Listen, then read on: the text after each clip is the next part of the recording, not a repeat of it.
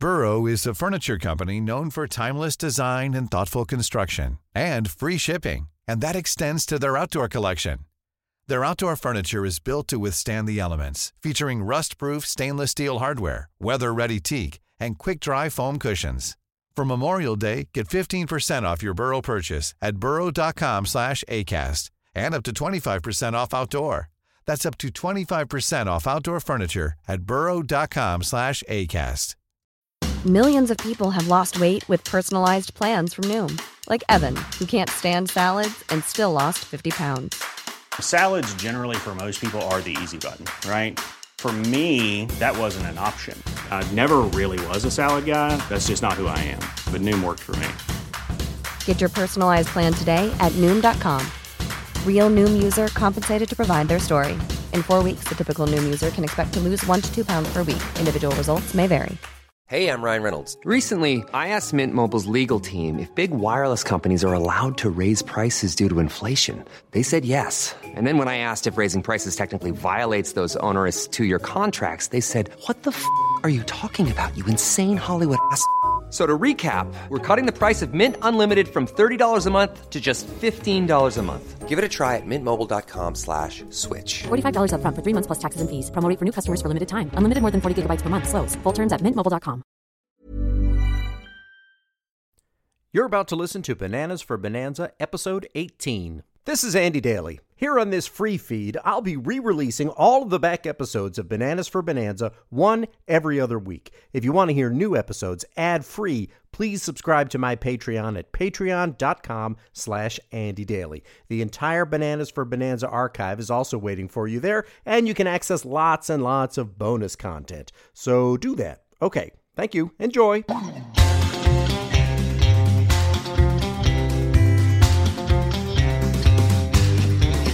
Yeah! Bonanza, it's the finest show alive. So consult your TV guide, get your great outdoors inside. Take some Ponderosa pride and forever may it ride.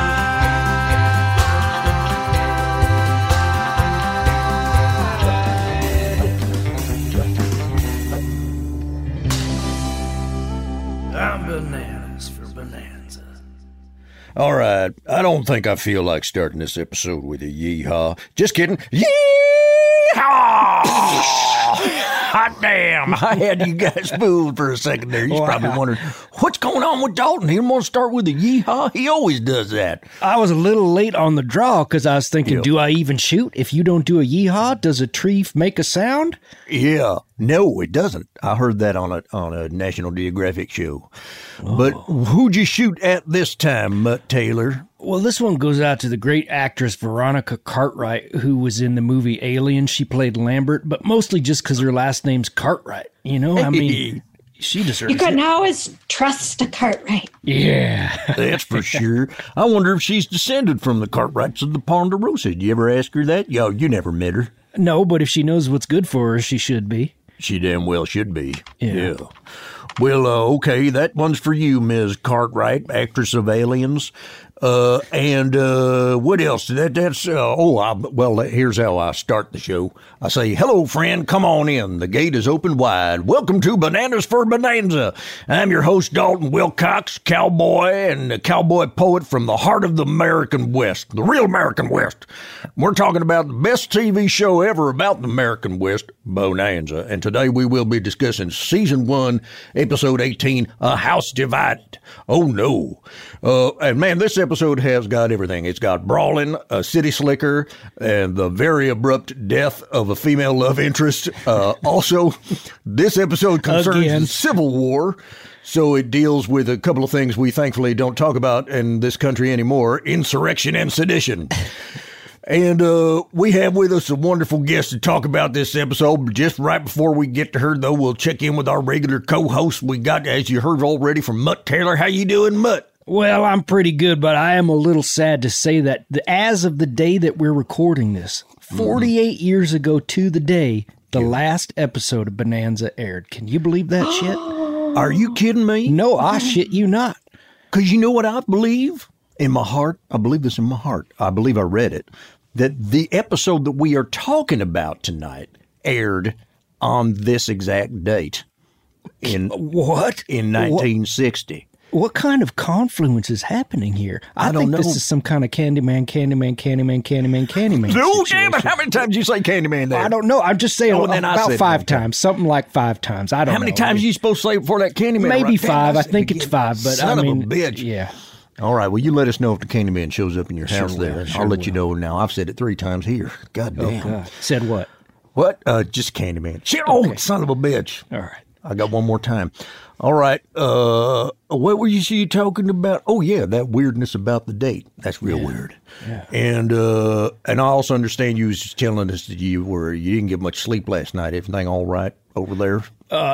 Well, I think last time we talked, I had received 4 shipping containers that I was living in, except they assembled them in a circle, so I can't get out. I can only go in a circle, and I can't even go into the middle part. Like I have this nice courtyard in the middle, like a terrarium. I can't see it or go to it. Oh, and that situation The has hole not in the resolved. donut. Yeah, that's right. Look, I can make a noise, and it'll bounce around and come back seconds later. Candyman! Candyman. You hear that? So I only have to say Candyman 2.5 times to make him come. I've heard that about the Candyman. Oh, you devil. Now, what else? Let's also say hello to Amy Slaverston, our other co-host there. Hello, Amy. Hello. I am so excited to talk about this episode just because it resonated with me. In my personal life, I have so many relationships that have been shattered. Shattered, I tell you, due to differing philosophies. Oh, really? Can you give us an example of, because I don't know what you mean by different philosophies. Well, my neighbor, Kirsten, across the street, she does Mary and Martha. She sells for Mary and Martha, which I've told you before. I had to start my own Lot's Daughters so that I could do multi-level marketing from home. And, we're in conflict with each other, because her ideology is home and faith. And my ideology is hope deferred, which is everything's going to be okay, but also Jesus was murdered in public, so watch yourself. Yeah. I have to say, maybe I'm biased because I know you and I don't know. Is her name Kirst? Is that what you said her name? Kirsten. Kirsten. Okay. You mumbled the second syllable. Kirsten. I didn't say. Oh, you mumbled. Oh, okay. That's how That's she like said. Jean-Paul Sartre, and then I never know whether to say "ruh" after. You never know. Kirsten. Yeah. Kirsten. All the times I say John Paul Sartre, I go through that. But but I think I prefer hope deferred to home and faith. I mean, it just sounds better. Sure. Sounds like And something. It's almost exactly the same. We're selling the same stuff. She has John 3:16, but hers in Arial, and mine is in Futura font. Oh God. Well, you got the better font, and again, I don't know if I'm biased, but that's clearly the better font. Just ask Wes Anderson. Yeah, That's a whoever font that joke. is. Yes, that fella. I do font humor. Oh, you. I didn't know. Oh, yeah. I mean, I won't go into it now, but sometime if you want a real good time, just call me up. I'll do font jokes. Yeah, I'd love to hear. I love font jokes. Yeah. I tell you what, right now, Yeah. do not show me a list of goddamn fonts where the names of the fonts are not in the fucking font that they're the name of. Oh, no kidding. Like if it says sample. Yeah. Yeah. All right. Unless that's the font title, and that again is a font joke. All right. I don't think I get that one, but maybe in the bonus episode we'll explain it. Okay. Okay, now I think we're ready to meet our guest, our wonderful guest. This is a hilarious person and a writer and an actress and an improviser and a podcast and everything. And she just wrote a Christmas movie, for crying out loud. Mary Holland is here. Hello, Mary. Hello. Christmas. Christmas time. Christmas. Tell us about your Christmas movie. Now, but this episode is being recorded and coming out after the Christmas of which and for which this movie was made of. That's right. But people can still, I believe, watch it. Can they not? Yes, they can watch it. They can watch it on the Hulu platform. Oh, it's on Hulu. It's on Hulu. Mm-hmm. Okay. So you can. It's up there right now. Go watch it if you haven't watched it. And it's what's called it called? Happiest Season. Happiest Season. What's so happy about this particular season in the lives of the characters in your motion picture? Well, I guess, I mean, it's, look, it's Christmas time. Sure. Yeah. So, which is gift giving. That's right, gift giving. And gift giving makes people happy. And so that it creates a happiest season because of that. But then it's also, it's for the characters, it's a time of this family coming together and having some growing pains together and getting to know each other. And that will always lead to the happiest season, is when you are your authentic selves. Wouldn't you agree? You said Most that family violence happens around the holidays. Is that right? So Most family violence. Oh, no. If you get a gift, always get it engraved so that if it becomes a murder weapon, you know who did it. Okay. It's Grandma's gun. That is a damn good idea. Grandma on it. It says grandma on it. It says killed by dad or whoever who's most violent in the family. And you don't have to do that if you're given fun. like a oven mitt or something like that it'd be almost impossible to kill somebody with. But that's a good piece of advice. If you're given a gift that could possibly become a murder weapon, get it engraved. Like in the say name of the something person like who possesses another it. Uncle Stan manslaughter on that knife or something. That's right. You could do that in copper plate Gothic. Could I seriously? Could I use that? That is a good joke. Okay, thank you. That's funny, but I think it's Amy's. Well, okay, so people can check that movie out, and in my opinion, should check that movie out. It's got a character in there who's just not on board with Christmas at the beginning of the movie. Isn't that right? A Grinch. That's right. I like That's that. That's right. A real Scrooge. Yeah, because that's a journey I go through every year at Christmas time. I think, no, not again. But then by the time we get there, I'm having a good old time firing off guns at the ceiling. What changes your mind every year at the last minute about Christmas? Well, it tends to be about a fifth of rum. Generally, by the end of a fifth of rum, I've come around on it. And you shoot your ceiling? You shoot at your ceiling? Yeah. And when I say my ceiling, that's I mean the dangerous stars above, because I'm a cowboy. Okay. Oh, okay. Typically, you celebrate Christmas around a campfire. Now, Mary, he lives in a honeycomb system of caverns and caves he dug himself, and I feel like that, if you don't do that under the big sky, you could cave it in. Oh, for sure. You could and you will. Yeah, be careful. Yeah, I live in I've gone underground ever since an event at my ranch during which many people were killed. And I live in a system of tunnels underneath a national park, and we're timbering it with Philip Detus Hammer's honeycomb method, and I live there with my beautiful I'm wife. sure you know that episode of Bonanza that he's referring to. I have to be honest, I don't. I haven't. Listen, I haven't really seen Bonanza, and I know that I'm talking to three big fans of Bonanza, but this was my first experience watching an episode of Bonanza. Did you never have a television in your life? Or a great guardian or mentor?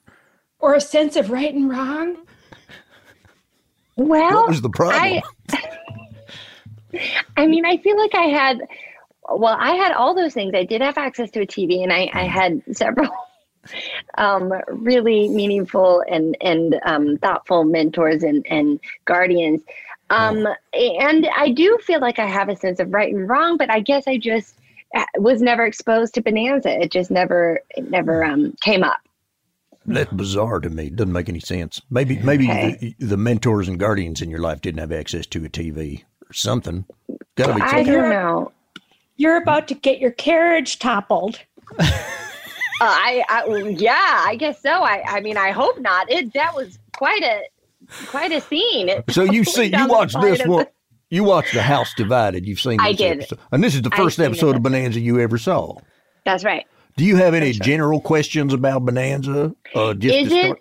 Yes. Is it just about the Cartwright family and their adventures in Virginia City? Unless it involves a woman who's a guest star that dies real quick. Yeah. Or if you're interpreted in terms of the life of Jesus Christ and where the boundaries are between Israel and Palestine. Sometimes it's about that. Wow. Okay. These episodes always concern the Cartwrights in one way or another. Sometimes it seems like they have been awkwardly crammed into a story that was written for a different TV show. Sometimes not all the regular characters have a place in that story, and so they just ride off to San Francisco. And but there's never an episode so far that has nothing to do with the Cartwrights. Like, for instance, this one barely features Haas, and he's one of the most enjoyable comedians of our time and beyond. And you didn't really get to experience him, but one quick scene. Yeah, I didn't. But every time I saw him, I was like, oh, I did. I liked that character a lot. He has a nice way of speaking. Yeah, he's a gentle giant. He's very simple, and he has unlimited strength. He is he has the strength and the intelligence of a horse, as is almost explained in this episode. Almost. Ben comes right up close to explaining that. This is okay. So that's your question. Is it all about the Cartwrights? Yeah, it always is. Yeah, that was my question. Mm-hmm. This episode also, by the way, explained for you the big thing about the show, about the Cartwright family, that the three boys have three different mothers. Yeah. You understand? Right. Oh. Okay. No, I actually didn't get that. I know that Haas is born on the prairie. And he was very sad about it. Yeah, he was. Yeah. He was sad, and then he had to be comforted and told that's okay. A lot of people are born on the prairie. Well, all prairie children are simple, and I think that's why he thinks that. Because they don't have boiling pots of water and whatnot. I see. But I didn't get that they all had different mothers. So that was good to know. I thought that the family was like, they lived in the north for a bit, and then they lived in the south, and then they went across the prairie, and they had one kid in each region. But no. It's more like Ben Cartwright just got around and buried three women. It's like his wives were the Goldilocks meals. There's the north, the south, and then somewhere in the prairie or something that was warm for all of them, I guess. Yep. Right. They all died? All the moms died? Oh, yes. They all died. He might have killed them.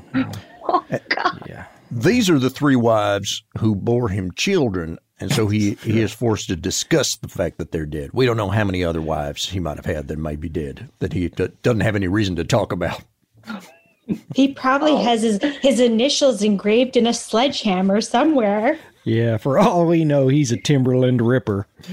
Well, this is a real good episode. We're going to talk about it scene by scene. As you know, one thing I do like to do is I like to do a little research on the guest stars in this episode and dig into their resumes and see what else they've done.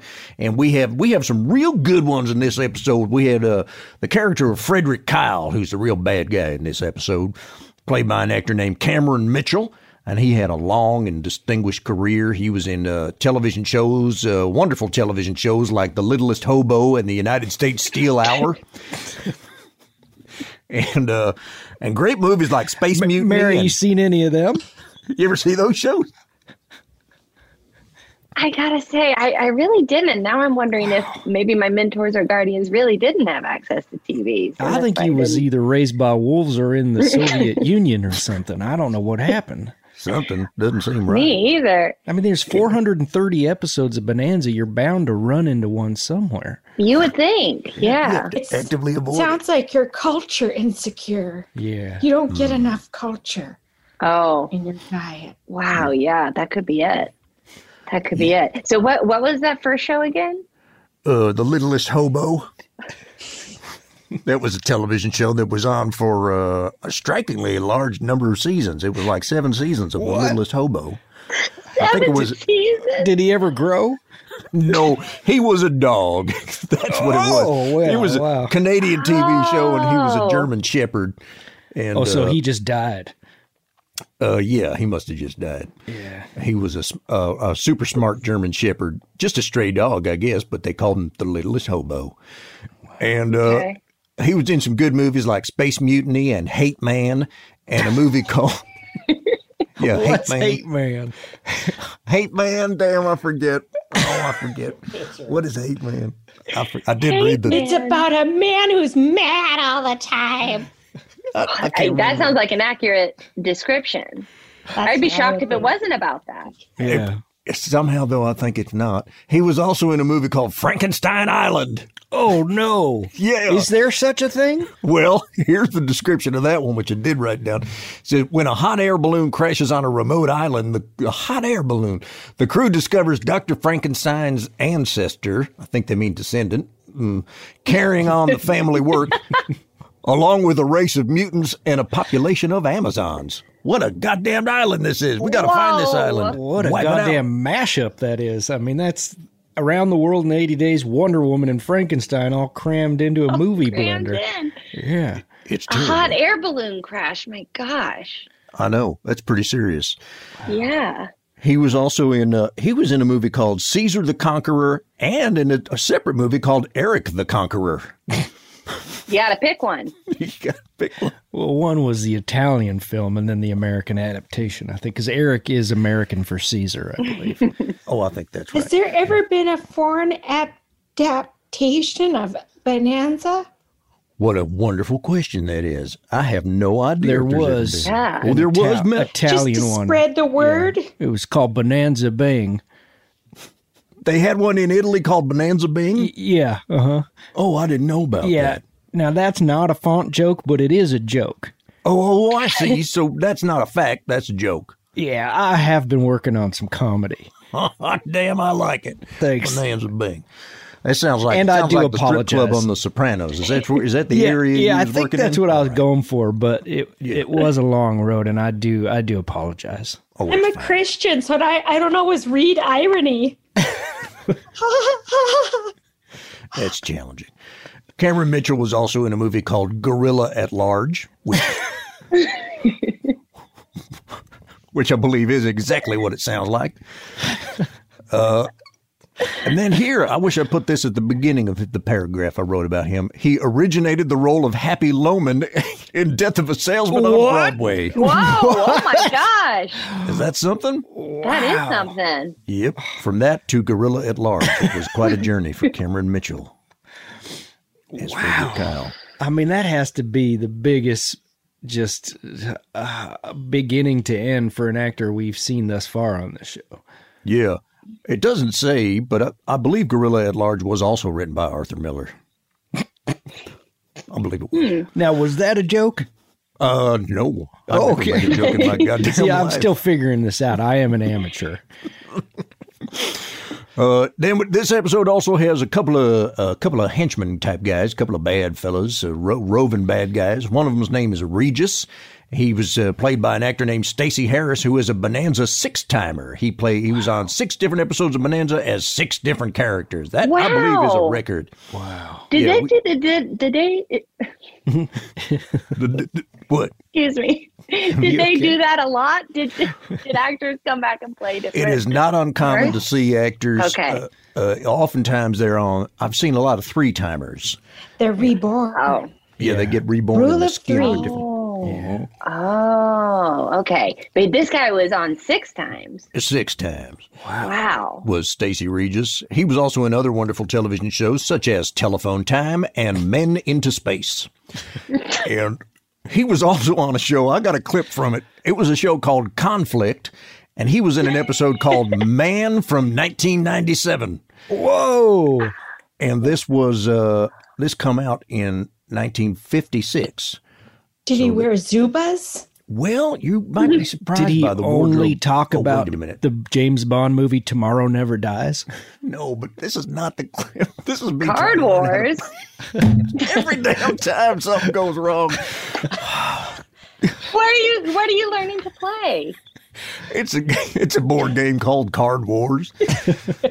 And this is an hour-long video of people playing it. And as you can see, I got 9 minutes and 32 seconds in. Wow. So you're I'm playing trying this to with understand Irina? Yeah, Irina and I are playing this game called Card Wars, and it's just about the most complicated thing you've ever heard of in your life. Well, I don't know if it's worth it to try and find. Well, I had it all Love to queued see up. it. Yeah, I'd like to see it. Oh man, there it Oh. is. But I don't know. Oh, wait a minute. Oh, there. Is that where You simply must believe. Okay, so the man from 1997 shows up. He's wearing a white suit, and at some point, the woman there, asks him, "How come you're not wearing a spacesuit?" And he says, "Well, in my time, I am considered very old-fashioned, so that's a good cheat." And then at another point, she asked him, how does time travel work? And he says, I have no idea. That's a pretty good cheat, too. Yeah. But I don't know if I'll find the specific moment I wanted to show you. It ain't worth it. I had it all queued up. Oh, wells. But anyways, what was it? Was, how do I stop screen share? He was, the one indication that he is from the future is he says, you want a cigarette? And they say no. And he takes out a cigarette and then he rubs it across the front of his pack of cigarettes and it lights. And they go, whoa. So their prediction was that in 1997, we would everybody be smoking just as much. Self-striking. Yeah, we would have eliminated the need for matches. That does seem like something that should have happened. It does. Yeah, right? Take out the middle. Who dropped the ball? Who dropped the ball? Well, it was Big Match, I'll bet you. Big Match saw that and said, oh, we Big can't Match. have it. Oh, I see. Big Match. Big Match. And then there was also a character named Gorman, who's played by John Anderson. John Anderson was in wonderful TV shows such as Bread of Freedom, Janet Dean, Registered Nurse, and Occasional Wife. Those are 3 television shows. Wait. Okay, those could all be about the same thing for all I know, because Janet Dean could be more than a registered nurse. She could be an occasional wife. And oh, that's true. Occasional Wife was about a businessman whose superiors expect him to be married, but he's a bachelor, and so he enlists the help of a woman to pretend to be his wife. A beard. Yeah, a beard for professional a business purposes. Beard. A business beard. And Janet Dean, Registered Nurse, is about a private nurse who, in every episode, ends up with a different patient who, and she goes to extraordinary lengths above and beyond nursing to help them out with their problems. What, like she's like a private eye as well? I'll show you. Maybe I can find the poster for it. Did I put it in the trash already? Well, but it's right here in the trash. Yeah, here. That's just a 2-hour-long video of someone playing Parcheesi. Yeah, what? You have some big game night coming up that you're prepping for? Yeah, we're doing a big game night out here underground. It's going to be this game Card Wars, which I promise you is the most complicated game ever in the world. All right, let's see if I can find the. Here it is. In the trash. Yeah. Oh. I'll put this up on our Instacart. This is the picture. Ella Your Raines. Instacart? Yeah, where you put pictures online. Oh, I think you're thinking of Instagram. I'm sorry. It's what? Instagram. Because Instacart. No, you're thinking of Heathergram. No, I'm not. I'm thinking of the app Instagram. Instacart is what you can use that to order groceries. Right. You put a picture online and then you get groceries. I know. But I also have Instacart in that I stole a grocery cart from the dollar store and I'll just bring it right over. Whatever you want. Okay, that sounds good. Whatever you want from at any moment? Any moment. That's what makes it Insta. Oh. Every time I try to do that, the wheels lock up, and then it's just nothing but conflict with me and the jerk that comes out. Not at the dollar store if you're Not at the dollar store. They can't afford wheel locking. Well, anyway, that's Janet Dean, Registered Nurse. It sure does look from this little picture in the oval up top here that she is a private eye or some kind of a temptress or something like that. Oh, yeah. I think they're going for like an angel where she's good by day and a little, a little naughty by night. Yeah, but I read about 30 episode descriptions. And I couldn't see any evidence of any of that. You've got that kind of focus and you can't learn a game of Card Wars? Isn't that something? Try it sometime. Try to teach yourself how to play Card Wars. Good luck. What else can I tell you? Oh, poor John Anderson. This poor man played, in his career, he played Abraham Lincoln 3 times. Wow. I feel like when you're calling to tell somebody you're offering them the role of Abraham Lincoln, you have to start with, no offense, bud. Because he was not a handsome fellow. I've got some good news and some bad news. Exactly. He looked like a shrunken head apple doll. Yeah. He was it's unfortunate for Abraham Lincoln that he came around just about the time that photography did. Because, you know what I mean? We might have otherwise seen portraits of him and said, well, that can't be right. Should I be offended if I keep getting asked to play Fatty Arbuckle? You will, perhaps. Okay. Yeah, maybe. Well, you might just want to take a look at your diet.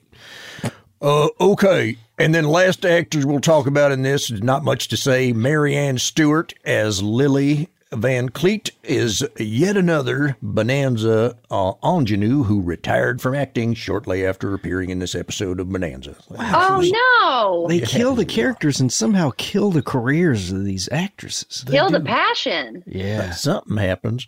But she was also in the Schlitz Playhouse of Stars. That's another one. Almost everybody who's ever appeared on Bonanza has also been in the Schlitz Playhouse of Stars. In fact, I'm thinking we might want to start a drinking game on this show. Every time there's an actor from Schlitz Playhouse of Stars, we take a sip of Schlitz. A what? A sip of Schlitz. A slip of Schlitz. Candyman. A sip of Schlitz beer. That's what I mean. Does that sound like that'd be fun to do? Yeah, I don't need an excuse to take a sip of Schlitz or a ship of Slits or a shit's slip. Shit slip. I don't need any excuse to have a shit slip. No, and with this that house happens without my permission. I prefer a Christian IPA. Oh, are there some good Christian IPAs out there? Oh, all right. What, like what? You think? Well, let me just. I mean, I think if I just Google Christian IPAs, I'm like, all right. Well, you do that. I'll get on it. You do that, and we will. This is a good time to take a little break, and when we come back, which we will, we're going to go scene by scene of episode 18 of season 1 of Bonanza, A House Divided. We'll be right back.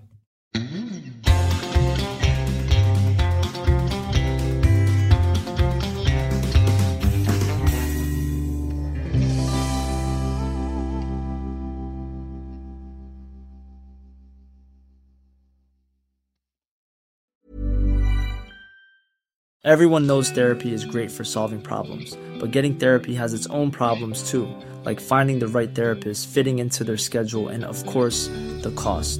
Well, BetterHelp can solve those problems. It's totally online and built around your schedule. It's surprisingly affordable too. Connect with a credentialed therapist by phone, video, or online chat, all from the comfort of your home. Visit BetterHelp.com to learn more and save 10% on your first month. That's BetterHelp, H-E-L-P. Hey, Dave. Yeah, Randy. Since we founded Bombas, we've always said our socks, underwear, and T-shirts are super soft. Any new ideas? Maybe sublimely soft. Or disgustingly cozy. Wait, what? I got it. Bombas. Absurdly comfortable essentials for yourself and for those facing homelessness. Because one purchased equals one donated. Wow, did we just write an ad? Yes. Bombas. Big comfort for everyone. Go to bombas.com/ACAST and use code ACAST for 20% off your first purchase.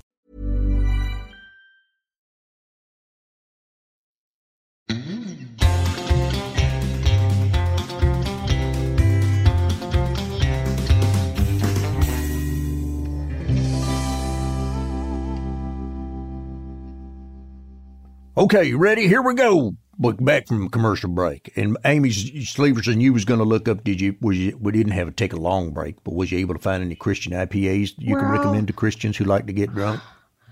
All I know is that Martin Luther changed our beer too. Martin Luther.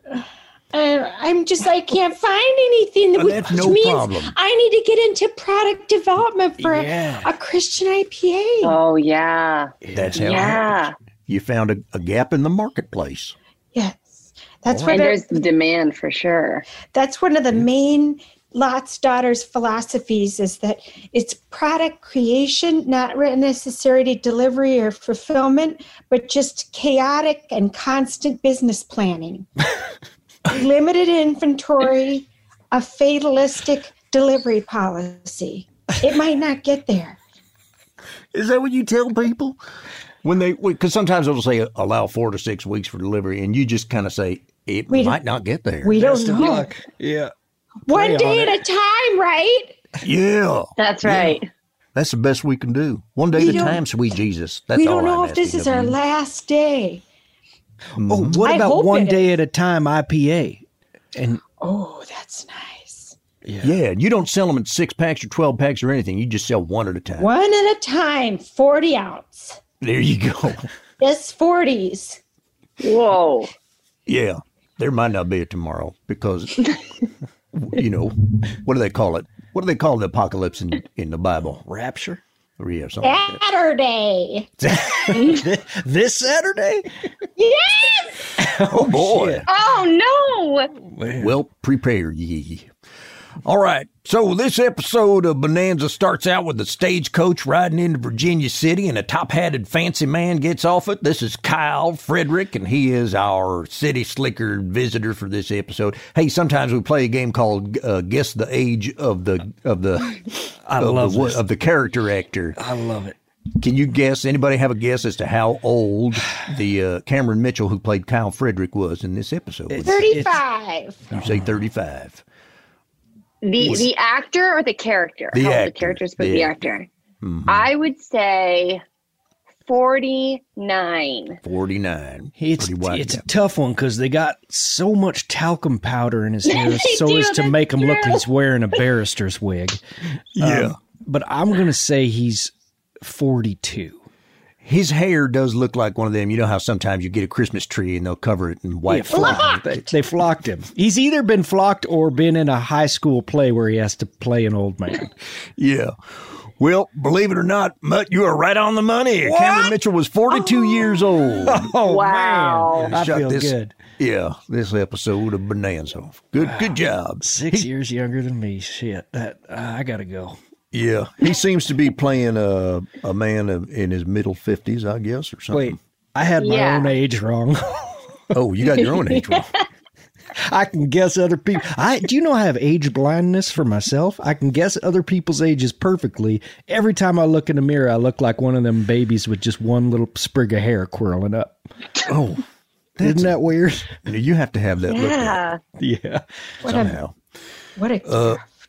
I have a quick question about that character. Yes. What's his name? Kyle what? Kyle Frederick. He seems so specific to me that maybe they were going back to doing like, was this a real person? But then I thought, no, those are probably just old used up scripts that they were using up and they don't do that anymore because it was from a different show. But he's not a real person, is he? I never did bother to look that up. Well, don't do it now. Hell no. But I will say you got an indication real early that this is a dishonest man because he obviously has a second arm that is tucked into his jacket and he presented himself as a one-armed man. Yeah. And at no time in this episode does he ever reveal that second arm. No, the reason he lost his arm is due to sloth. He lost it through lack of use. Yeah. And it became like a pedunculated lesion, a prehensile wing that he could no longer grasp. Pedunculated lesion. I never heard that. I've never heard of those words. You could tie that arm off at the root and then it would blow up with blood and fall right off. Ugh. I've done it to our dog. It's like a skin tag. You get a little skin tag. Yeah. Oh, wow. I've never thought of the shoulder as the arm root, but I guess that is what it is. Sure. Every arm has a taproot, and that's the shoulder, as we're learning this episode. Yeah. Well, I'm glad. Is that the process of pedunculation? Is that what you just described? I don't. All I know is that I've read a lot of dermatology literature. Maybe too much. Wow. Skin-related surgeries to my dogs. You ought to have a show called Amy Sleverson, Registered Nurse.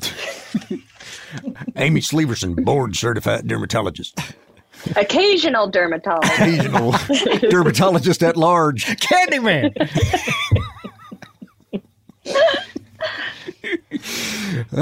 Hates dermatologist. All right. Also, okay, so he walks into the bar and there's a card game going. This is where we learn that Little Joe's full name is John Francis Cartwright. Wow, don't call him that, though. Don't call him that, Don't though. call him Little. I know. Yeah, he prefers to be called Little Joe. He prefers to be called Little Joe than to have anybody know that his middle name is if I really had my druthers, it'd be Dainty, but Little will do. Just don't call me Francis. Yeah. Well, Joe is in the process of getting taken for his money by a couple of dishonest card players, and Kyle Frederick comes in and saves the day by pointing out the scam, and then at the end of that scene, those two dishonest fellas, they recognize Kyle, and one of them says, He's trouble like this town has never seen, but he's also going to be our money tree. So that's on that confusing business. We cut to the 18th time that we've seen the burning map in the opening credits of this show, and the second time that we've seen the post-credits chapter card that tells us the name of this episode. And then we go into, now we're at a scene at the Ponderosa, which is Cartwright's ranch, and Kyle is having dinner with all the Cartwright boys because he's struck up a friendship now with Little Joe. And he explains what he's up to. He explains he's going to export bullion. He wants to buy a bunch of silver ore here and all that. And then I do want to play you a little clip. I got a clip here because this is a good clip where Haas, one of the few times he opens his mouth, explains the basic difference in personalities between people from different parts of the country, which is a real good thing to know. So let's see here. I'm going to share my screen and see what other games I'm trying to learn how to play. Settlers of Catan. Here we are. Bananagrams. But I must get to the various men who control that mountain of silver to interest them in my proposition. Well, I know them all, Mr. Kyle. I'd be more than happy to show you around. Well, I appreciate your kind offer, Little Joe. Well, if you're looking for help in high finance, Mr. Kyle, I'm afraid you done picked on the wrong Cartwright. How do you mean? Well, you see, Little Joe's full of that hot southern blood that he can't get very interested in cold cash. Now, on the other hand, Adam over there, he's from New England, and he's just got a natural feeling for the jingle of cash. See that? Wow. You probably never knew that before. No. Somebody from the South just can't get interested in money, but New because Englanders they have hot blood. It's the hot blood. It's the hot blood that conflicts. And cash is cold. Exactly. Yeah. Cash is cold. Blood is hot from the South.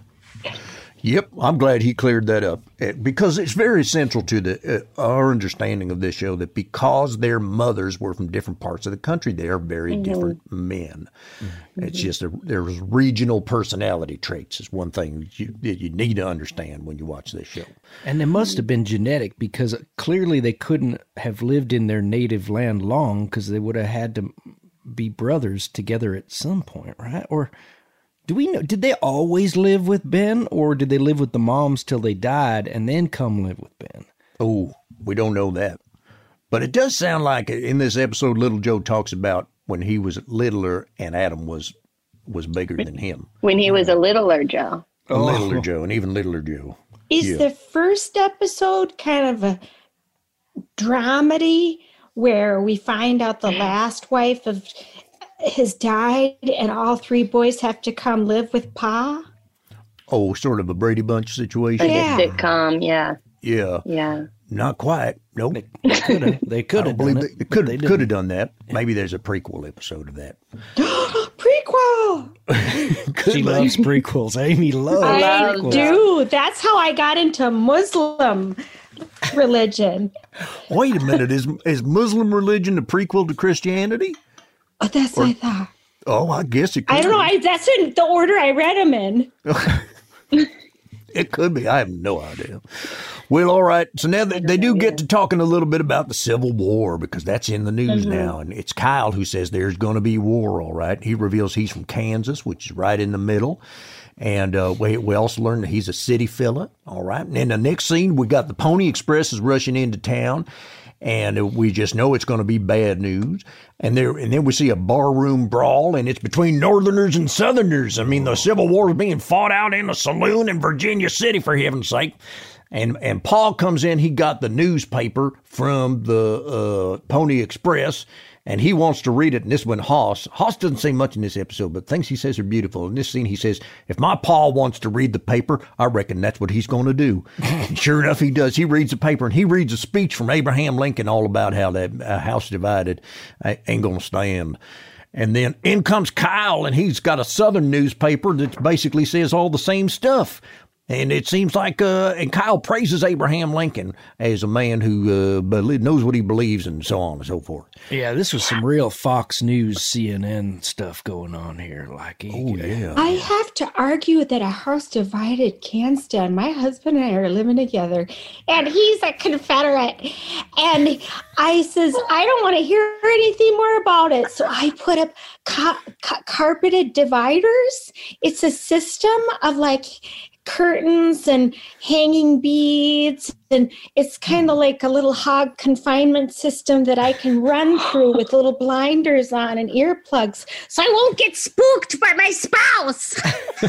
Amy, you're living with a Confederate Frankenstein? Oh, yeah, I forgot your husband's a Frankenstein. Yes. Oh, no. Yeah, he's you got to get out of there. I know. Well, he says he's a conservative, but I says, no, you're crazy. I can see, and not in a good way, not in a way that's actually clinically measurable and sure. diagnosed. But just in a way that's like, oh, you're a monster. Did he take a trip last week, around about the middle of last week? Did he take a trip out east? He did. He did? Was and he part of that Capitol thing? He went to the Capitol. He did. And I says, well, when you come home, there's going to be a row of ficus down our bed because I don't want to see you. Now, you can't plant ficus in a bed, but what you got to... Oh, yes, you can. How do you go about it? What do? You dig a trench and put soil in there? Oh, okay. Just dig a hole right down the middle of the mattress. Have you never watched HGTV? No, I never watched that. You can do anything you set your mind to. That's right. Okay, I guess it makes sense. You cut a deep enough hole right down the middle of your mattress, fill it with soil, and plant some ficus. All right, great idea. And they grow fast, I tell you. Yeah. Talk about taproot. Well, it's just a matter of time before the FBI comes for your husband, I guess. But good luck to them handling a Frankenstein. I worry. Well, it'll be okay. I mean, in that it won't be okay. Yeah. That's what, Christianity's all about. It's like, oh, yeah, it's probably not going to go good. Batten down the hatches. That was Jesus' message. Probably not going to go good. That's about right. He was like, yeah, shit storm's coming.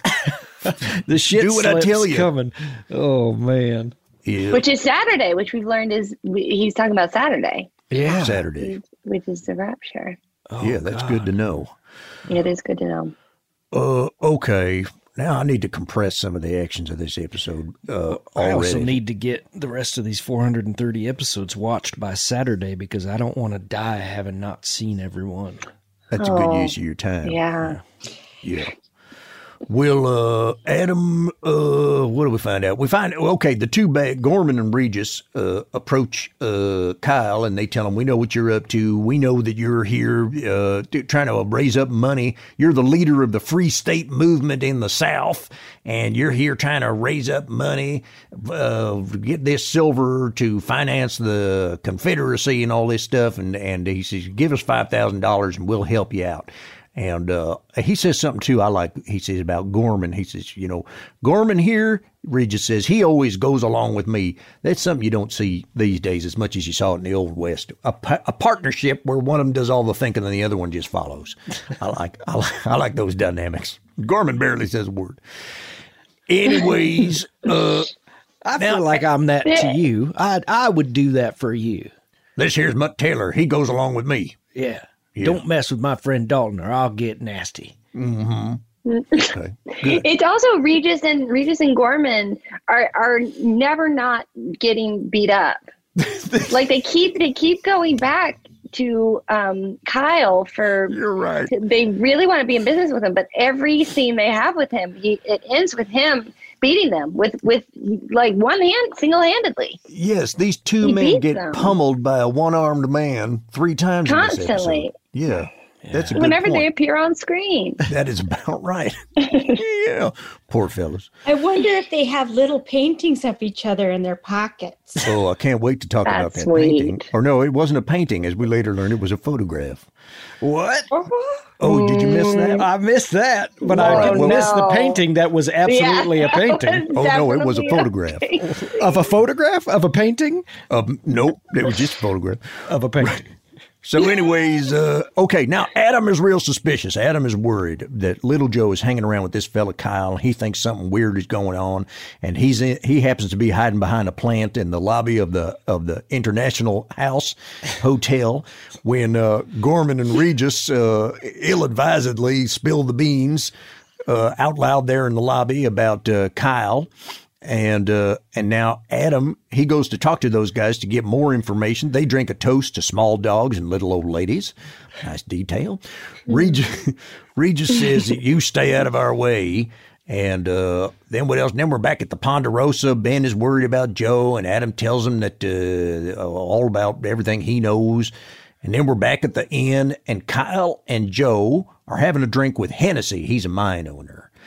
And Kyle's making a proposal to pay a third more than anybody's already paying for Hennessy's silver, right? Mm-hmm, mm-hmm. And Hennessy doesn't want anything to do with it because he knows what Kyle's up to, and he is not a Confederate. And right? is that money he's getting his money from slave labor? Is that what's being inferred? Oh, please, Amy, please. At no time in this episode about the Civil War is slavery referenced in any context whatsoever. It is never mentioned at all. This is an episode about the Civil War. Yeah, states' rights. Yeah. Mm-hmm. Mm-hmm. Well, so Kyle, okay, now it's Hennessy walks out in a huff or something, and that's when Kyle reveals that he knew little Joe's mother down there in New Orleans, and he's got a picture of her, and it's a tiny little oval picture. Painting. A painting looks like a painting of a woman with a deformed neck. Because it is. It's a crude child's painting. And little Joe is overwhelmed with emotion by it. I mean, he can't believe that is indeed a photograph. His mother was a grotesque. Well, later in his a long, elegant neck. There's long and there's elegant, and that is a 2-hour road trip from shoulders to chin. She's a from stately arm as an root to head root. Yeah. Yeah, it could have been a pedunculated lesion. Tie it around with some dental floss. It'll pop off. Oh, now I'm worried about your dog. It never occurred to me to worry about your dog before. Well, so now later in the episode, Kyle tells Ben, I gave little Joe a photograph of his mother. He says that later in the episode. And so to think that is a photographic representation of what the woman looked like adds a whole new dimension to her. And what was the implication there that Kyle had some kind of affair or dalliance with little Joe's mother? Well, because he sort of looked wistful, when he was talking about, don't worry about how I knew your mom. Mm-hmm. It sure seems that way. Well, so now I don't know at what point it becomes clear to the audience or the various characters, but we can say now that what's really going on here is that Kyle came to town to sidle up to the Southern Cartwright, little Joe Cartwright, to get his help in doing all this, and Joe is the youngest and the most impressionable of the Cartwrights, and here he is being roped into the Confederacy to financing the Confederacy. Yeah. Yep. Easily fooled by portraiture. and you know what? And it's a nice mirroring to how we opened the episode, which is Joe being taken for a ride by Regis and Gorman, and here he is being taken a ride in a whole new scale. You're right. That's very good. Mm-hmm. Thank you. Yeah. I don't think in previous episodes we've seen that little Joe is quite so dumb, but it's good to have him that dumb in this one. It's almost as if the script wasn't written for this show. You never can say. Yeah. Well, Ben goes to see Kyle, and a woman approaches, Lily Van Cleet, and Kyle and Lily stare at one another very weirdly and wordlessly for a long time, what else happens there? Ben talks to her for a bit, and we learn that her son, also named Joe, is dead. She says her husband is dead. We find out later she's lying, and Kyle is her husband. Mm-hmm. But I think she means a big part of him died that day. Mm-hmm. Yeah, that's like when Obi-Wan Kenobi tells Luke, your father's dead, but, he's really Darth Vader. Yeah. Darth Vader? Yeah. Yep. Dutch. He's Dutch, yeah. He's Dutch. Dutch Vader. So what happens? Ben leaves and Lily goes off with Kyle, and then there's a lot of danger music on the way out to that commercial break. And then when they come back, it's Lily and Kyle, they recite Shelley to one another. So nice to hear some Shelley. Oh, Seems nice. so odd. He's a bigamist who slept with a sister, his sister, and somebody else who wasn't his sister. No, maybe that was Byron. I can't get my poets right from the Romantic era. Well, but Shelley, I mean, we're talking Percy Bysshe Shelley, but was it his sister or his wife that wrote Frankenstein? Yes. What Mary Shelley wrote Mary Shelley. You're kidding me. No, and be careful what scenes you like, because again, it's like I Got Little Joe. You know, that's how they get you in, and suddenly you're a big Frankenstein apologist, hanging out with Amy's husband. Oh my goodness. Ooh. Yeah. Well, it's okay to be confused between Byron and Shelley. Byron and Shelley are like Regis and Gorman. Wherever Byron went, Shelley just goes along. Yeah. But I'm stunned to hear that there's a relation there with the creator of Frankenstein. Well, anyway, okay. The day that all this is over, I shall come to you. Oh yeah. Oh, it's their 20th wedding anniversary. Which is Garnet. Oh, what is the 20th? I think it's Garnet, or maybe Jade. Oh, I thought you said Darnet. It's Garnet. It's a greenstone, or oh, okay. Amy, how long you and your husband been married? What's his name, by the way? Oh, it's been hundreds of years we've been married. Oh no. Okay. No need to elaborate on that. I think we get I think we get it. We've been married so long, but he's funny. I mean, that's why we were still together, as he makes me laugh. What's his name? What? What's his name? What's his name? He doesn't. He's him. He. With a capital H. And I'm me. This is suspicious. I me and him he. Those are your That's pronouns. cute. All right. Well, he is. He just is. He is, and I minute. am. That's like God. They capitalize H, capital H-E or capital H-I-M, and he doesn't have a name. I'm wondering if you're married to Jesus or something, No, okay. No, he's a Frankenstein. Okay, he's a Frankenstein. Jesus was But I not live Frankenstein. across the street from Kirsten, and she sells these Mary and Martha stuff, and she's got this Christ necklace, and it's not even a cross, but it says chosen, loved, redeemed, forgiven, sort of like society says, well, I'm going to sell the same thing. Oh. And I had one made, but it just said CLRF. And she said, oh, what does chlorf mean? I said, fuck you, Kirsten. That's what I said that, but it wasn't me. That was Satan. Oh. Where did this take place? Yeah. Where were you guys when you had this conversation? In the cul-de-sac. Okay. Yep. Sound travels in a cul-de-sac. Everybody knows you two got beef. Chosen, loved, redeemed, and forgiven. Is that what it is? Yes. Chlorf. Yeah.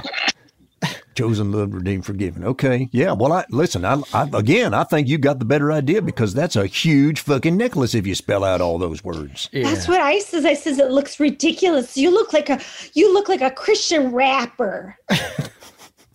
Yeah. Right. And I've already done that. Huh? It's too hard. It's too painful to be rejected that much to get into the Christian rap game. Oh, you tried to get into the Christian rap? Oh, tell me about it. Yeah. No, How do you find a word that rhymes with Deuteronomy? What was the name of the legion? What kind of a legion was it? Oh, pedunctory. What was it? Pedunculated legion. Pedunculated? Pedunculated Deuteronomy. Pedunculated Deuteronomy. That's a soft rhyme. Might just work. Well, Deuteronomy. My name's Amy. Oh. There you go. Ooh. You can use your name somehow. Well, it's too late now. Or you've only got these this meal Deuteronomy, because we work for Wheels on Meals. Boy, that's not beautiful. Meals on Wheels. Wheels on Meals. Yes. Wheels now let me on explain Wheels. this.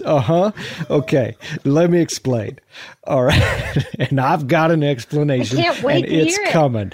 Okay. Now, wheels are like you take little Matchbox car wheels. And you put them on the food, and that's my explanation. Okay. I thought Wheels on Meals was when you accidentally leave one of your grocery bags behind your car when you're loading your truck. That's a better explanation, and can I borrow that? You can have that one, and then you Thanks, back up 'cause and you I have run been over a finding week's I've worth had of to meal. explain this multiple times in the day. Yeah. Because me and Ron, we work for Wheels on Meals. You only have this Wheels on Meals due to Ron and me. Okay. That's right. All right. Yeah. Is this a conversation that you've had a lot on podcasts? What about? This current conversation. Sure. Okay. Not sure what you mean. But I will take a back seat from here on out. don't you dare. All right. So, okay, Hennessy. Oh, Hennessy. Is this where Hennessy says, hey, man, I know what you're up to, and I'm going to go to Washington, D.C., and I'm going to alert the authorities in person, going all the way from Lake Tahoe, Nevada, to Washington, D.C. That's how fast I'm going to tell them what you're up to, and I'm going to inform them of what your scheme is here. And that's when Kyle tells Regis and Gorman to kill Hennessy, doesn't he? Or it's sort of like, he doesn't say it right out front. No, he's like, hey, Gorman Regis, come here. I got a job for you. It's like when you put a ring, a little bead hook on a wine glass so you know which glass is whose. Yeah. Yeah, it is like that. Yeah. It's a little like that. Okay. And then the next scene we see Gorman and Regis, and they say the stage is about to leave, and they're all winking at each other like, oh boy, here goes. And now we see Hennessy gets into the stagecoach with Lily Van Cleet, who had previously said she's going to go to California, get away from all this Civil War business. She's going to go to California via Washington, D.C.? Yes, that's right. Okay. She's taking the stage to Washington, D.C. with Hennessy, and then she's going to loop up the northern route back to California. Okay. I believe is the plan. They're both in the same stage. And, the next thing we see is this stagecoach toppling down a hillside to the sound of a woman screaming. Violently toppling. I had to rewind it because I thought I must have missed where they talked about sabotaging that thing. Nope. They ever talked about it. Very often the women on this show die abruptly. There's a pitchfork fight going on, and then when it's over, we see that the woman has a pitchfork in her chest. Oh! Yep. God! A couple of lovers are kissing on a porch and talking about their future. Next thing you know, we hear a shot, and she falls dead. And it's just things like you never see it coming, and this one sure didn't see coming. So then now, what happens? Kyle, is this where Kyle goes and he's mad at Regis? Mm-hmm. Yeah. Well, no, the family, the Cartwrights, like bring Kyle over because they're like, we think, we know this lady was your friend and we wanted you to know. Yeah. And then, He's That's when you can get a tragedy charm. When it's somebody you don't know, you just get a charm on your charm bracelet, but it's a blank gravestone. So you can kind of feel bad, not necessarily have to remember the name of the person. This was his 20th wedding anniversary, but he, for some reason, is not revealing to anybody that they're married. I'm not sure why exactly. Me either. But it's a secret to everybody that they're married. He also says, though, I knew her once. Oh, yeah. Like he says that she talks about him like her husband's dead, and then he refuses to acknowledge that he knows her. I guess they've become estranged. Their house has become divided by the Civil War as well. Good heavens. And another charm that they might be interested in for somebody who has a similar problem is a mutual responsibility for the death of a child charm. And it's two hands coming together. Yeah. Or maybe just an oxygen tank so that because you feel so much pain in the air. Yes, mutual responsibility for the death of a child.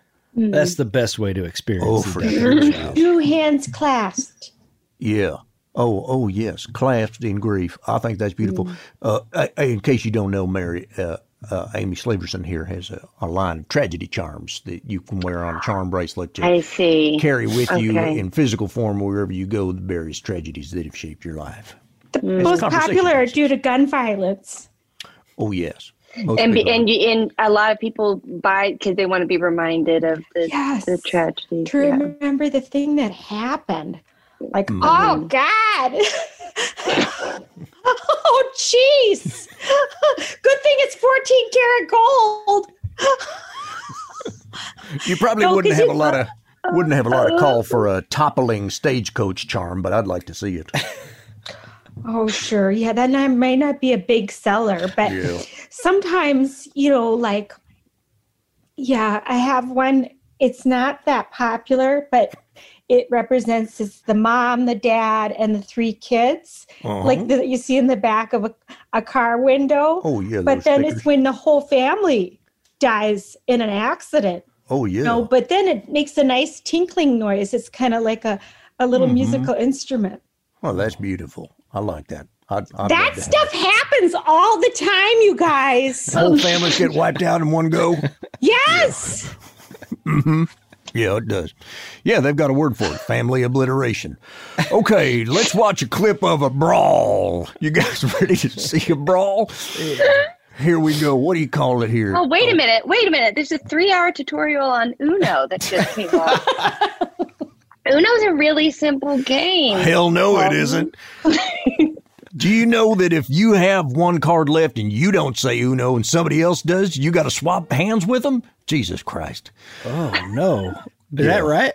That's right. If you are at Uno, you have to say it before anybody else can observe it. Maybe there is something to watch in these videos because I didn't learn that when I was a kid. But 52 pickup, that's not a game. That's a joke. You don't have to play that anymore, Dalton. No more 52 pickup. I've had it with that. So this is another one of the scenes here where, I love a brawling scene, and this is another one here. Regis and Gorman, in their efforts to kill Hennessy, have unthinkingly and accidentally killed Kyle's wife, Lily, and so he tells them to come into the back room here, the saloon, and at gunpoint, and then he does this very gallant thing where he throws his gun out the door and pummels them. So let's watch that. He throws his gun out, and on this show, that means it's fist fighting time. And the one-armed man, well, what did he reach for? I still don't know. He reached for a gun. He had a second gun in his holster? He wanted to shake his hand. Hip straight. Now here comes Gorman with an axe. Oh, not fast enough. Not fast enough. And that is, I believe that's unprincipled fighting. If we're going to have a fist fight, don't pick up an axe. His working arm has super strength because it sucked all the energy from the useless arm. Yeah. I guess that is how it works. It's incredible how well this man fights with one arm. I know. And that's it. He's finished off both of these guys. But interesting to me, he didn't kill them. They killed his wife, but that was just a beating. I don't know. He is the most badass character I've seen on this show so far. Yeah, because he fights only with one arm and he always wins. Yeah. There's something. Well, okay. Now that we have the scene out at the crash site, and they're trying to figure out. Now, Kyle, of course, already knows who toppled this stagecoach because he told him to, but everybody else is there trying to solve the crime, and it would have been a hard crime to solve, except that luckily Gorman engraved his initials into his pickaxe, which he used to move a boulder into the path of the stagecoach and left it behind. Those are a couple of big lucky breaks for the crime solvers there. Mm. Yep. And so now they know who done it.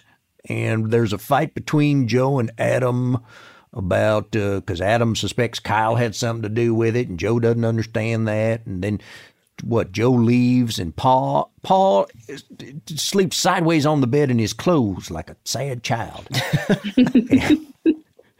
He does. He does. It's the saddest. What's wrong, Paul? Did you not get asked out to prom?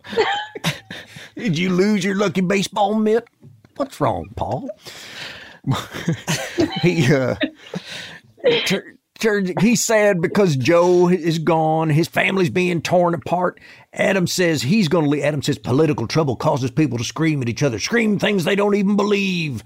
And he says it's got to be me or little Joe, and Joe needs you more than I do. And he goes, you can't have two different points of view in the same house, and that's all there is to it. And so he jumps on his horse and he's going to ride off to, I forget where he says, if he even. He's going back north. He's going back to New England. Oh, he's going back to New England. It's pretty. Whoa, it's pretty. It smells nice, is what he says, I think. Right. And I reckon he'd be roped into the Civil War if he goes back there, Oh, yeah. He's headed off because he and Joe just cannot agree on this South versus North business. And then there's a big mining meeting. Now, here it is. Kyle is making his pitch to all the miners all at once, now that he's got that rabble-rousing Hennessy out of the way. But Ben walks in, and Ben asks all the mining tycoons to leave. And when they don't get up, he puts his hand on his gun, and he says, I've asked you to leave me and Kyle alone. And they do. And then as they're walking out, you hear a couple of them grousing. One goes, oh, that's unethical. I don't see why this I heard that. It's very funny. Yeah. Well, this is unethical. It's unethical. No one is silver miners upset. No, don't get a room full of silver miners upset. Or mining tycoons, I suppose. Well, then what happens? Ben and Kyle have a conversation, and Ben really wants Kyle to admit that he was in love with Lily. I'm not sure why. Oh, I guess so he can feel the pain of tearing people apart, something like that. They talk about the Ponderosa is the tap root for the Cartwright boys, or I don't know. And then we see Joe. Straight and thick root headed downward like a storage organ. Is that what a taproot is? That's what a taproot is. It's a carrot. Oh, a storage organ. Huh. Okay. What's a storage organ? It keeps all the nutrients, and then the other things can grow out of it, like little Joe and the tiny brothers. Oh man, I would not want a pedunculated storage organ. Pedunculated storage organ. That'd be trouble. Well, this episode concludes with Joe riding up on Adam, and we understand Adam has not been making haste on his way back east. He seems to be lollygagging a bit. Joe catches up to him, and he asserts his manhood. I don't know. His storage organ? Yeah, like a storage organ. And them two go home. And then there's an odd final beat where Adam tosses his bedroll over his shoulder and Joe catches it and they smile at each other. I don't know what. It seemed like that was freighted with meaning, but I don't know what. And then that's the end of the episode, and it brings our Bonanza Season 1 love interest body count to 11. We have lost 11 women. And how many episodes are we in? This is episode 18. We've lost 11. Wow. That's a lot. But that does include a bear, who we're not sure the gender of the bear. And but the bear was a love interest? Well, not for any character that we met. I'm not sure about including the bear. But the bear did die. I think it's implied. It's implied. Okay. Yeah. And as I always point out at the end of one of these, I'm sad to say, at this point now, we only have 413 episodes left of Bonanza to talk about on this show. And we got to do this by Saturday. Now, I remember we did the math once. It's going to take 17 days if you were to watch all of Bonanza start to finish with no breaks.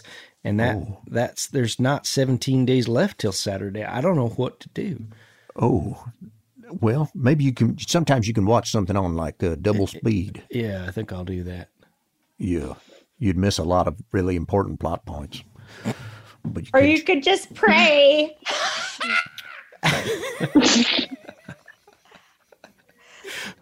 Yeah. That's supposed to help. Supposed to help, keep the apocalypse at bay? Yeah. I thought you prayed to bring it on. Either. Oh, okay. Either. Oh, wow. I didn't know that went both ways. Okay. I'm gonna pray, say, hey, God, give me 17 days, then come get me. Well, it doesn't matter what you pray for. He does whatever he wants. Oh, okay. Okay, but it is important that you pray for something. Yeah. Just so he understands, okay, you're there, you're talking to me. I like that. I'm going to do whatever I want. Yeah. Women die because they're supposed to get into another business, which is working for themselves. I guess that's it. All That's these what happens other on the show. actresses, they retired and they got into real estate. Oh. Uh-huh. They became hashtag girl bosses like yourself. That's right. Yep. Well, all right. Any final thoughts, reflections about this very important episode of Bonanza, which I imagine we're going to see other episodes that concern the Civil War, but this is the first it seems like it would be from here on out every episode, but I don't know. I feel like they're going to forget it for a while. They just might. I think they just might. Yep. Once again, yes, no talk of slavery at all. Nope. No. They just... They just don't cover it. Nope. They just don't acknowledge it. No. That's the third rail of Westerns. Oh, yeah. Something like that. That's like in a marriage where there's just certain issues you just don't talk about anymore. Yeah. Mm-hmm. Do you have some of those in your marriage there, Amy? Oh, yeah.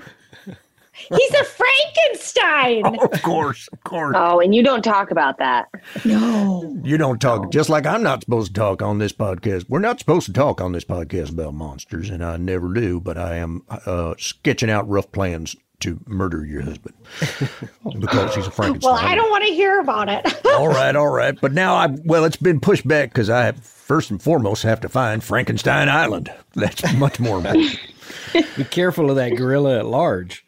Yeah, I think I'm going to bring the gorilla on the hot air balloon with me to Frankenstein Island. Oh, okay. Yeah, just to get things done faster. Registered nurse as well. Have need of her. All right, well, hey, Mary Highland, thank you so much for joining us on this episode of Bananas for Bonanza. I hope you enjoyed it. Thank you for having me. I had so much fun. I learned so much. It was great to process what happened in that episode with you all, and I just learned so much about Christianity that I'm really thankful for. Oh, yeah. Things I never knew. Go to lotsdaughters.com. Lotsdaughters.com. All your needs. Everything. All my needs? All your needs. Okay. Are you familiar with Lot's Daughters? Do you know about them too? No. Okay. No, I'm not. Best to stay that way. Yeah. It sounds. Their story is difficult on that. He had to rape their father to spread the seed of Israel. Well, I'm going to head out. But that Alrighty. All right. Hey, check out The Happiest Season on Hulu. And that's a Christmas movie, but you don't have to watch it at Christmas time. But you can watch it at Christmas time, but you don't have to. And and you're doing live shows through the Dynasty type writers, and it's going to be on the internet. That'll be on the internet, and that's with Wild Horses, and we'll be posting about it on Instacart, and you can just check it out there, and all the show information will be on there, and then you can also get dinner. Yeah, fantastic. You can get yourself a Wheels on Meals. All right. Wheels on Meals. What's that? I don't know. All right, folks. We'll see you next time. Oh, hey, wait a minute. No, never mind. We'll see you next time on Bananas for Bonanza. Candyman.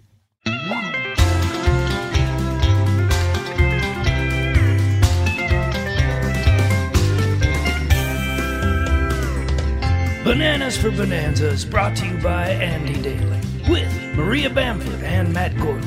Theme song by Matt Gorley with The Journeyman, which in this case are Mark McConville, Daniel Michikoff, and Wade Ryan. Special thanks to our gang on the ground, Josh Richmond and Shannon Locke. Bananas for Bonanza is produced by Ryan Connor and Matt Gorley, and executive produced by Colin Anderson and Chris Bennett. We'll see you next time.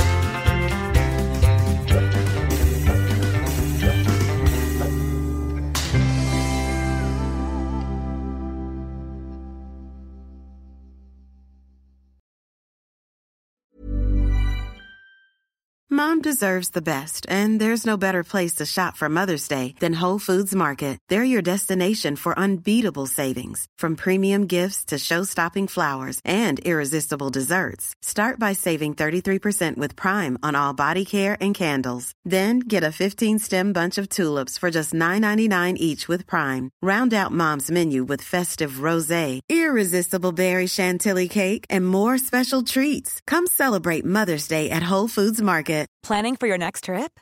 Elevate your travel style with Quince. Quince has all the jet-setting essentials you'll want for your next getaway, like European linen, premium luggage options, buttery soft Italian leather bags, and so much more. And is all priced at 50 to 80% less than similar brands. Plus, Quince only works with factories that use safe and ethical manufacturing practices. Pack your bags with high-quality essentials you'll be wearing for vacations to come with Quince. Go to quince.com/pack for free shipping and 365-day returns.